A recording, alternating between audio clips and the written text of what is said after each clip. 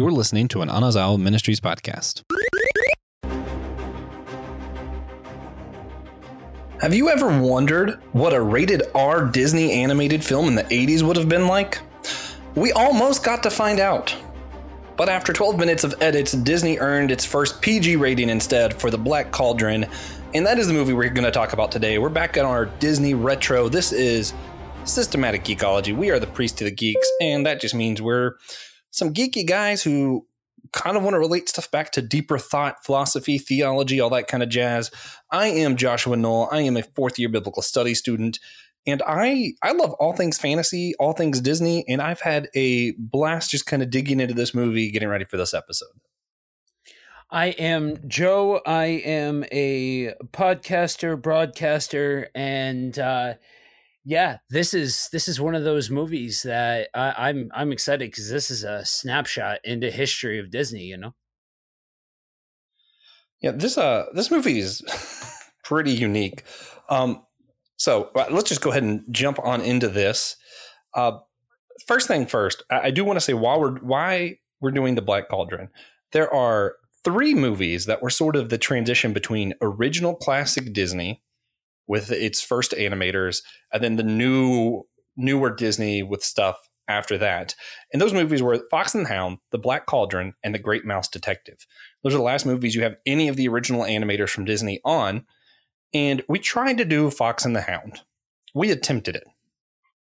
Joe and I disagreed pretty heavily on some stuff, and it was kind of an, how would you describe it? Like an awkward episode, maybe? Yeah. You know, there's always room for healthy discussion and healthy difference of opinion. Obviously, the word that you keep hearing me say is healthy. And when you cross that line, it just kind of gets a bit awkward. Yeah. So if you want to hear an awkward review of a more classic Disney movie with some, I don't want to say heated, but some strong debate between the two of us, you could go to patreon.com/systematic geekology. We're going to put that on there. Not every episode is a hit, but you know, we like to throw some extra stuff over there. So if you guys want to hear it, that's where it's at.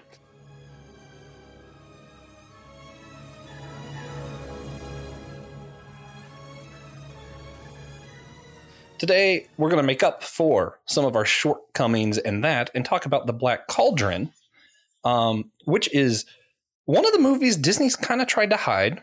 It was not well received for a long time. In the 90s, it said it was easier to find Song of the South than it was to find The Black Cauldron, which is fascinating. When 98, I think, is when it finally came to VHS, and I think it also came to DVD at the same time or around the same time. And that's about the time that I saw it. And I was like 6. So to me, you know, I saw it pretty early on, still in childhood. I liked it a lot more than most people seem to, for some reason.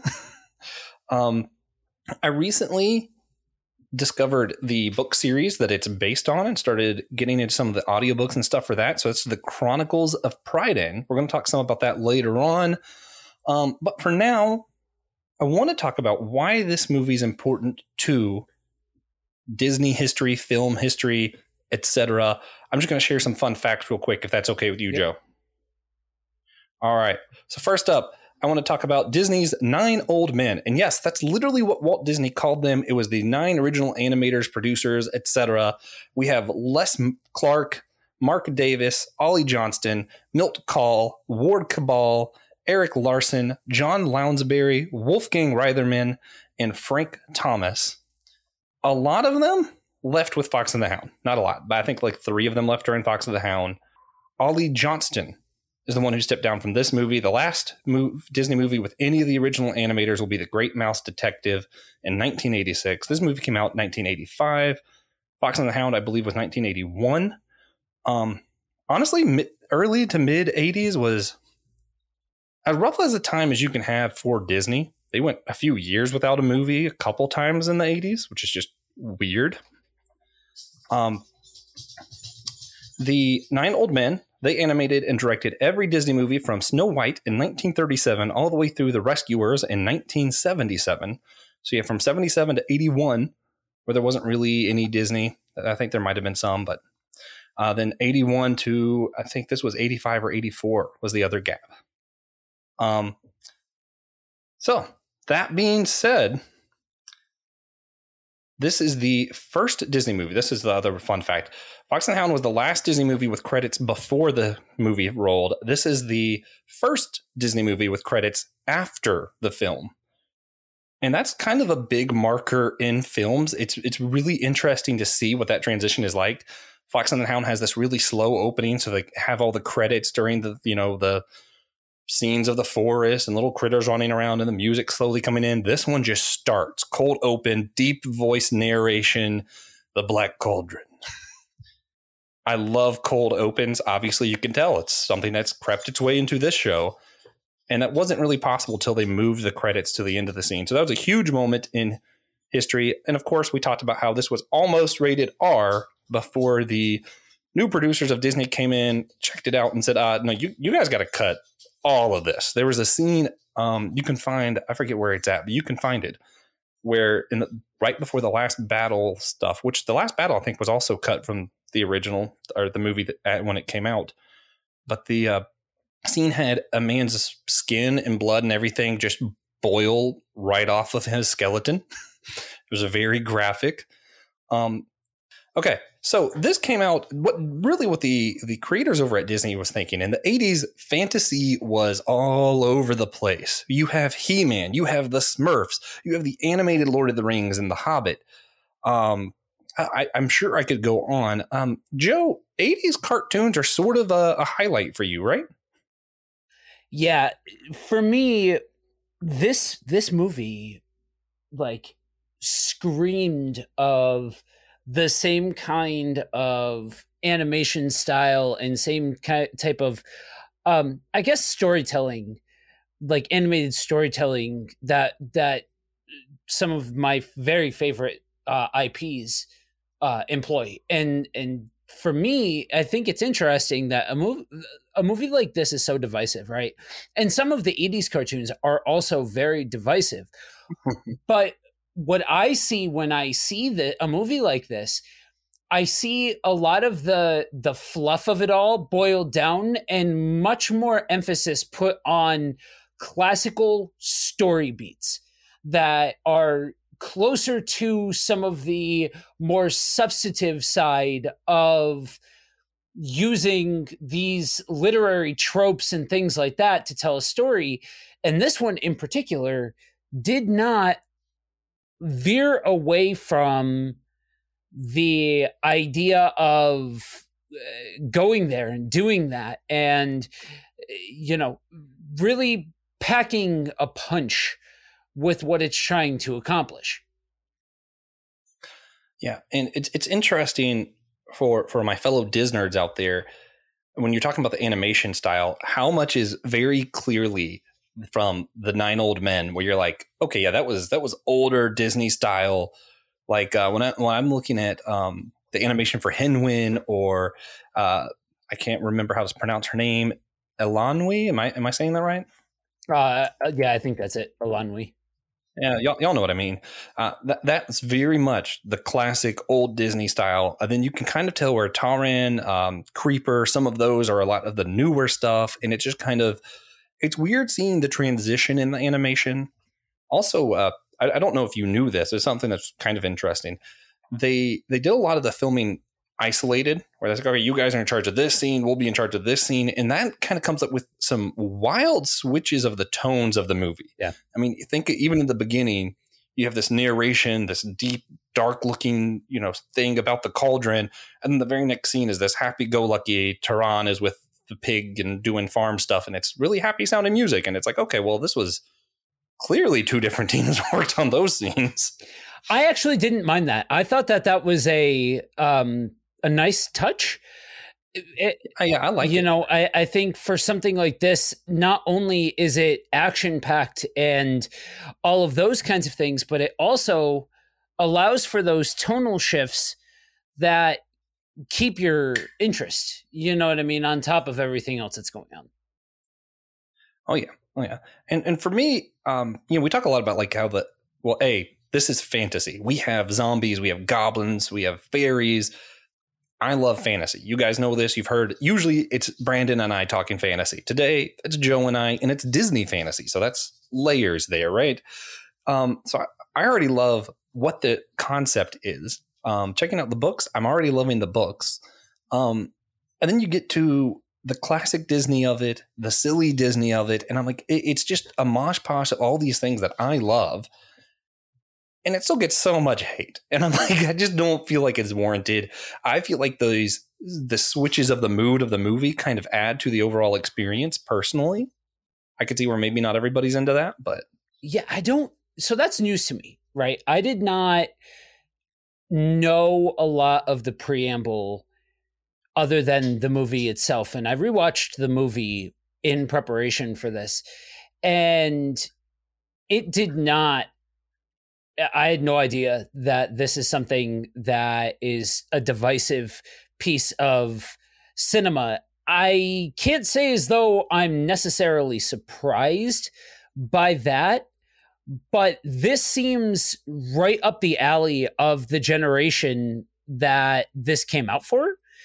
Because, like I said, I mean, maybe this is completely due to the power of hindsight, but when you look at the climate for animation like this and this kind of storytelling, I could easily rattle off at least 5 different animated series or very famous pieces of IP that you could look at that in comparison to the Black Cauldron. And if you like one, you like the other.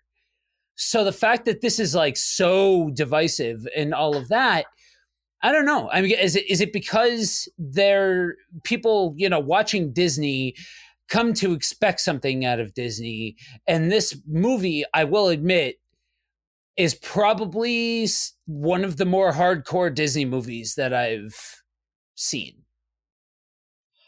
I have a couple different hypotheses of why it was, and it's interesting. The story of the Black Cauldron, and there was a lot of drama behind the production of this. It took way longer than it should have to get this movie out. It was done a couple years before it ended up being released. The story is opposite that of Treasure Planet. This was the fun fact I wanted to share earlier. So Fox and the Hound was the highest, it produced cost for an animated film until it was produced. And it was $11 million is what it cost to produce Fox and the Hound. This one was like $44 million. Wow.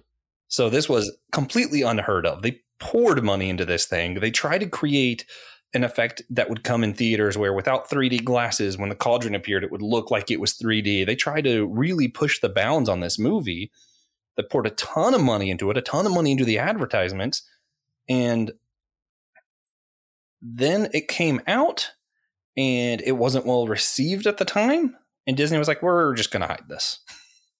And when it did eventually come back in 98, I think there is a small following. They're like, this movie's awesome. What is wrong with you people? And Joe and I both sounds like we're both kind of in that camp of, no, this is great. Well, this honestly is one of those products of the time that it's good storytelling, but with that action, punchy sort of thing that, like, I liken this to certain aspects of He-Man or certain aspects of the Turtles, where it's the story beat, right? The literary device that they're going for. When you boil it all down, what is it? That there's 7 different story beats or something like that. And this is one of those where you don't have to dig too deep in order to find what story they're trying to tell. And they're doing it with action set pieces and fast moving things and honestly compelling characters, in my opinion. Like, yes, the kid is a brat. That's the point.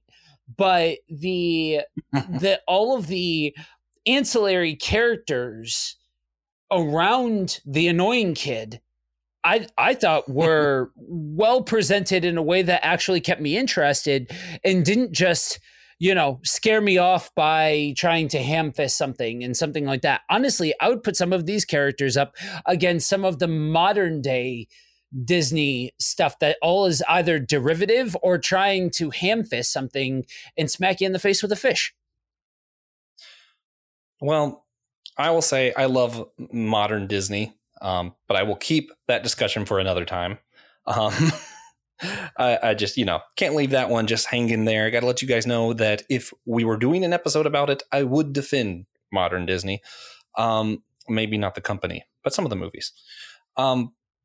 But yeah, so Treasure Planet was the opposite in that they did a whole new effect with the moving background pieces in Treasure Planet, and they ended up trying to not advertise it at all and release it really close to, I think it was Lilo and Stitch, so that maybe people wouldn't notice how great this film was. Disney kind of tried to sabotage themselves with Treasure Planet, whereas in this, they put a lot into it. They really thought this was going to succeed, and then once it came out, they tried to hide it. And yeah, when you're talking about the characters, to me, that's what makes it. It's really not the story for me. The story is fine. I like the story. I have some things I want to talk about with the story. But I think these characters were really they were very compelling characters. I mean, even the villain, even Horned King. I loved Horned King in this. From my understanding in the books, he's kind of a combination of the character Horned King, Arawan, and Anuvin, I think, are the names of the other characters that they kind of just were like, we're just going to make him all three of these so that the story works without us having to introduce a ton of new people. I don't know. The best thing I can come up with is maybe it was too dark for Disney fans of the time. Maybe it's because every Disney movie up till this, they're taking really short stories from like the Grimm brothers and stuff and trying to make it into a movie. Whereas this, they try to take 3 books and turn it into a single movie. Maybe it was too fast paced for people. I don't know. I really don't understand why it wasn't well received. Joe, you're talking about the characters. Who are some of your favorites? I thought what they did with the pig and help me out. What is the little dog? Gurgi. Gurgi. There. Yeah. I love Gurgi. Gurgi is definitely my favorite. By far and away, Gurgi is my favorite. I had a soft spot for, like I said, the pig. I thought the pig was I thought all of that was well done for what it was. I thought, that it could have been worse. And honestly, I thought the Horned King was really good. A lot of those characters from that period of time, a lot of those kind of almost live and die by the strength of their villain set. And I think this is no exception for that time period, that you have a character that actually is presented with some weight and some gravity, something that you can gives the more weight that you give to the villain, the more impactful it is when the protagonist, saves the day and all of that kind of stuff.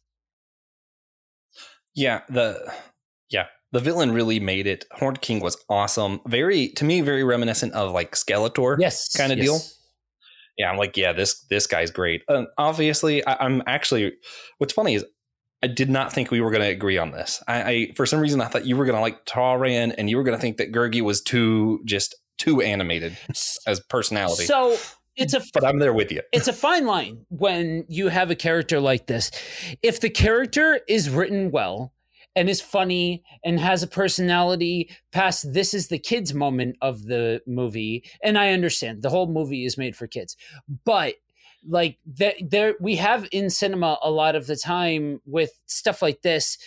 This is the character that's, hey kids, this is very clearly the comic relief, and it's very lowest common denominator, I guess. For this is I don't know. I thought that the comedic timing and writing was done right. I thought the character past just being slapstick was done well. Stuff like that. Almost in the same vein as to why I enjoy a character like the Cheshire Cat from Alice in Wonderland. That's another great one. I love Gurgi. Cheshire Cat, obviously another one. How do you feel about Creeper? I appreciated it. I think it's I think this kind of storytelling is the same kind of way that I like Universal monster movies. It's that same kind of character set, and that with a character like Creeper, it's very much like that, henchman troll, sort of character profile with something like that for me, honestly, you're going to hear me speak in terms of profiles and characters and all that kind of stuff, because it's literally like somebody took a buffet table, right, of all of these different types of IP, 80s, monster movie, all of these different things, and just kind of brought it all together in one like super presentation and said, here. You know what I mean? Like, I almost look at something like this as not Disney because it's so different from Disney. Yeah, it's weird. A lot of the themes seem very un-Disney. The animation's very in between two different eras of Disney. It's a really unique movie.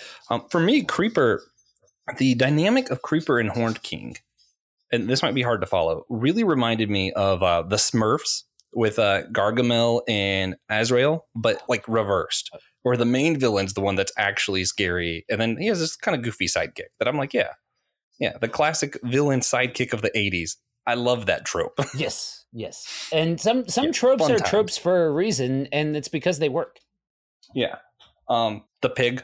You mentioned the pig. I got to say, I also love the pig. Move over, Wilbert. Hen win for the money. If I had to pick an animated pig, one with psychic powers, has to take the cake. Yeah, definitely. Which is just a goofy kind of random thing added in that I don't feel like it comes off as goofy in the book, but it's like perfect for kid animation where it's like the pig, that was the key. Like, yes, of course it was. Right. It's that fine line between, it's not an adult movie, and thus you're going to have some random plot points like the pig is the key to all of it and stuff like that. That is just... It's just part of the story, and that's okay. It's great. I love it. But that being said, I do want to, this isn't my recommendation, so I'm putting it in the regular episode. I do want to say, if you enjoy The Black Cauldron, or if you don't, I think it's worth checking out The Chronicles of Prydain. It's a 5-book series. It has the Horned King, who I'm pretty sure he dies in the first book, dies pretty early on, really. And, his role was actually as Arwen's champion and the war leader of Anuvin. Very complex fantasy kind of book. If you love The Hobbit, if you love Lord of the Rings, Narnia, that kind of stuff. Everything I've heard about this book is great. I've started listening to the first couple. I'm really enjoying it. I think it's something worth checking out. It's one of those, a lot of times when Disney takes some of these old stories and they redo it, like Pocahontas, man, do they slaughter the story. Yeah. Even if Disney's version is great and fun and I love it, they tend to not do what the actual story is. Right. For one reason or another. A lot of times it's because they make kids movies and these stories aren't always for kids. I think in this, I feel like they do a really good job, even though they completely change a lot of the aspects. When you're having to boil down 3 books into one movie, you have to do that. And I feel like they did a good job kind of getting the feel of what classic fantasy, especially at that time era, was like. Yeah. There's a fine line of what makes fantasy fun and what makes fantasy boring. I've not ever been shy about talking about the fact that the Lord of the Rings series of movies does not really sit on the right side for me. It just kind of plots and just is gets in its own way 90% of the time. The books, on the other hand, I think are very compelling. I think they're a great read. I think they're a lot of fun. Because the plot is going forward. You're not just trying to fill runtime to fill runtime. The plot's always moving. And that's what I think I appreciate about The Black Cauldron is, as a fantasy film, it is continuing to push the story forward in a way that keeps you compelled rather than just being long-winded because it's a fantasy flick. Yeah. Obviously, it's no secret that I love Lord of the Rings. I prefer to watch the extended cuts. I will sit through the regular ones if I have to. Very seldomly do I have to. Still waiting on the more extended cuts. I largely feel the same way about Narnia. I didn't love the movies. Yeah.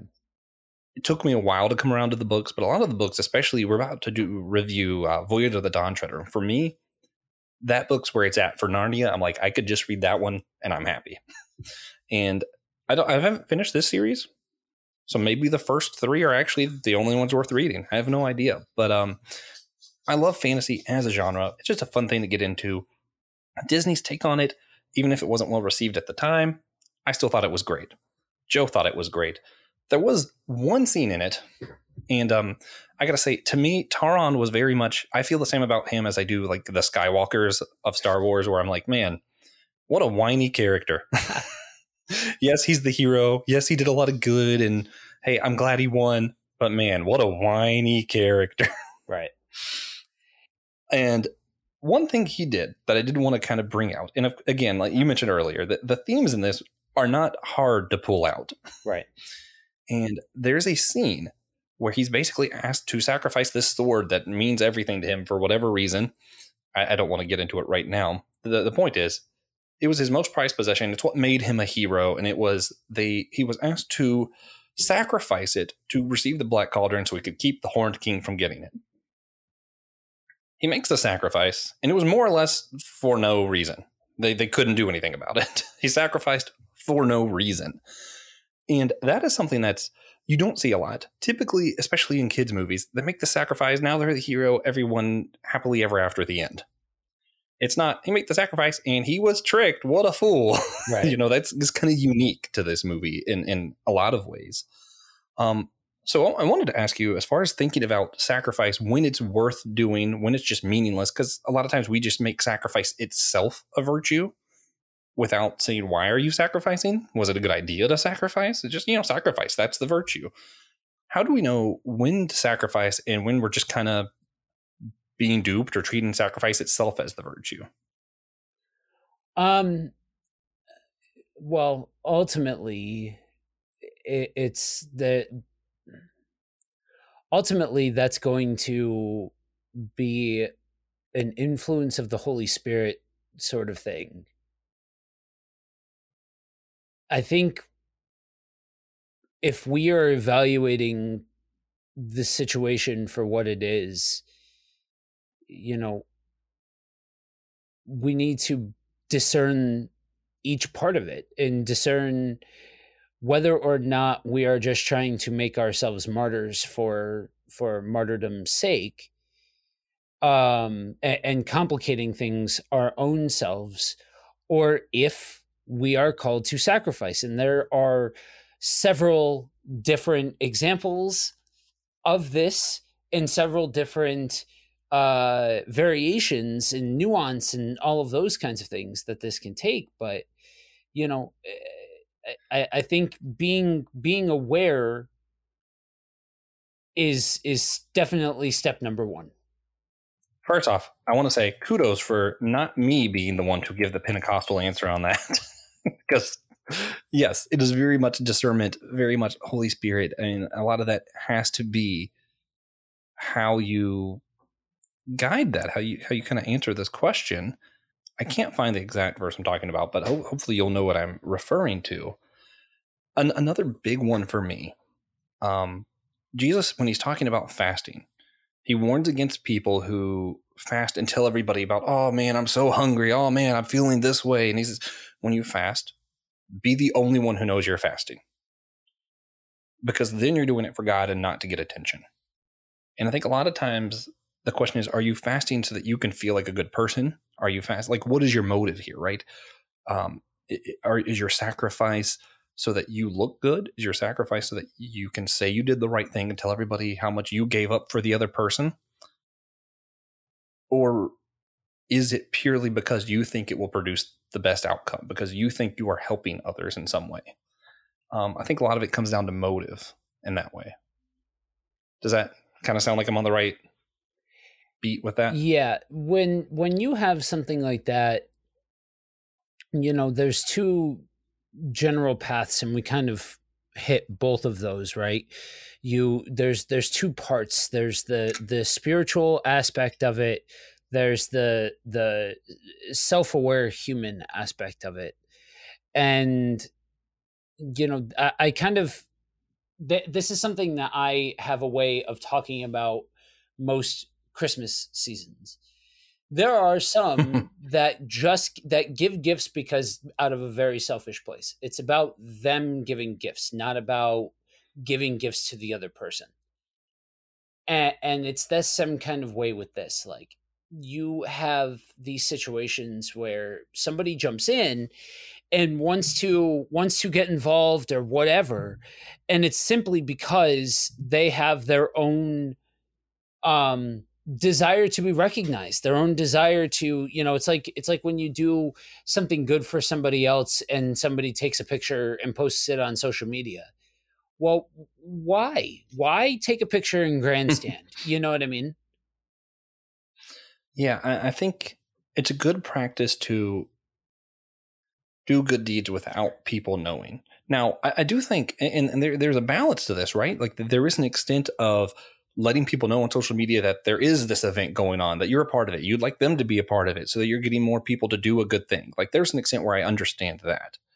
But if all you're doing is giving and saying, look at me, I did a great thing, that's something totally different. Right. So it's not exactly the verse I was thinking of, but beware of practicing your righteousness before men to be noticed by them. This is Matthew 6. Otherwise, you have no reward with your Father who is in heaven.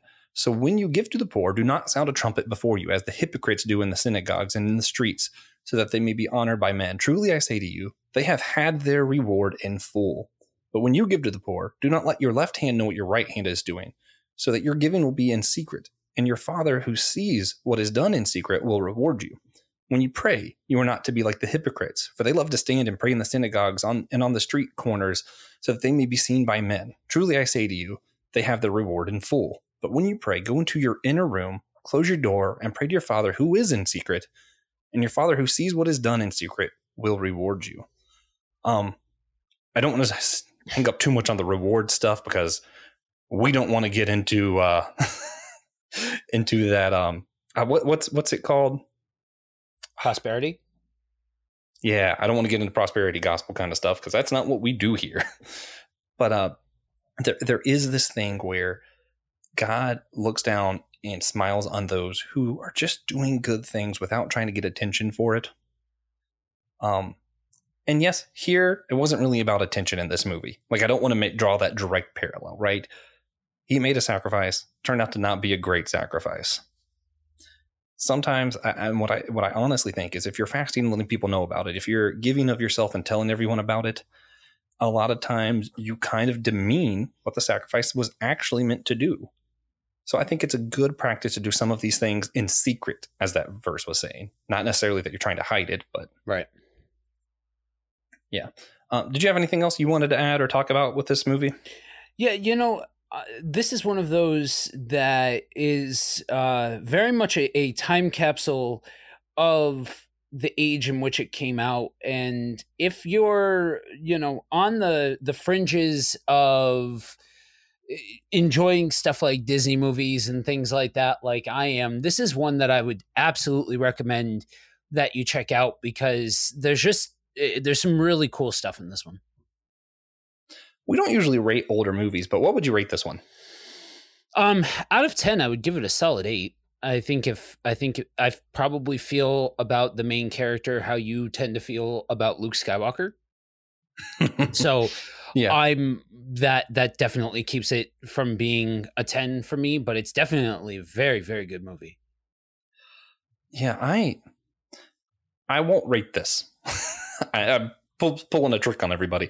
No, I don't think I can rate it where I'm not going to go back later and go, oh man, you should have gave it higher or you should have given it lower. I just have a hard time making up my mind about this movie a lot of the time. Sometimes I love it. Sometimes I'm like, just another Disney movie at the time. And I'm like, I don't know. Right. I just don't know. Right now, I'm like, yeah, man, totally an 8. Tomorrow I might be like, maybe a 6. It's really hard to say with this kind of movie, especially because for me, someone who just loves Disney, loves the history of Disney, loves the movies, the characters and all that, it happens to sit in this time where it's classic Disney. It's like all of them are 10s in my mind. Like, how can I rate these? Right. It's just something that's precious to me that I'm very biased towards. So my rating's pretty much meaningless anyway. Right. Yeah. So, and that being said, you think you're ready to wrap up? Yeah. Sweet. Well, guys, hopefully you found this to be much like the movie. We switched some moods and tones a couple times where we were talking about this silly little goblin and then immediately went into meaningless sacrifice. That's what this movie was. I would recommend you guys check it out. As far as other recommendations, there was well, Joe, do you want to go first? I got to look up what the official title of mine. It was the newest Hellboy comic. Yeah, I would definitely suggest if I've got a kind of an oddball one, and I'm sort of throwing this out there just to gauge the room a little bit and see if there's anybody who geeks out on this sort of thing. But I spent over 10 years in the restaurant industry. I've been a chef and all of those things. And one of my guilty pleasures is cooking shows. And I found one that is a Canadian. I don't tend to like American ones, but there's a Canadian cooking show called Wall of Chefs that is just it's campy, it's ridiculous, it doesn't take itself too seriously, but it actually gives honest looks at like what it means to make a quality dish rather than like the showiness of Food Network and stuff like that. So if that's your jam, I would definitely say check it out. That's one thing I love about this show, just hearing some of these recommendations that are seemingly like off the wall that I'm like, I might have never bothered with a cooking show outside of this. But that sounds like when someone else recommends something that you're like, usually I trust their taste in things. Even if it's something outside of my wheelhouse, I'm willing to give it a shot. Hopefully our listeners are too. Here's mine. It's a newer Hellboy comic. Still Mike Magnolia is working on it, so it's great. Hellboy in the BPRD Night of the Cyclops. It's just a one-off, just simple one story with Hellboy, and the art's amazing. At one point, Hellboy has goat feet, and it's just very like, hey, what if Hellboy in Greek mythology? Let's just see. Right. Fun stuff, classic Hellboy story. Gotta love it. That being said, if you want to find me or Joe or the other podcasts that we're on, Buddy Walk with Jesus and the Whole Church podcast, you can go to systematicgeekology.org, hit host. There's a drop-down menu. Both of our names are there. You can just click them. Everything we do is right there on the site. That being said, guys, let us know if there's anything you've been geeking out on that you want us to check out or do an episode about. We'd love to hear about it. And do us a favor. Remember, we are all a chosen people, a geekdom of priests.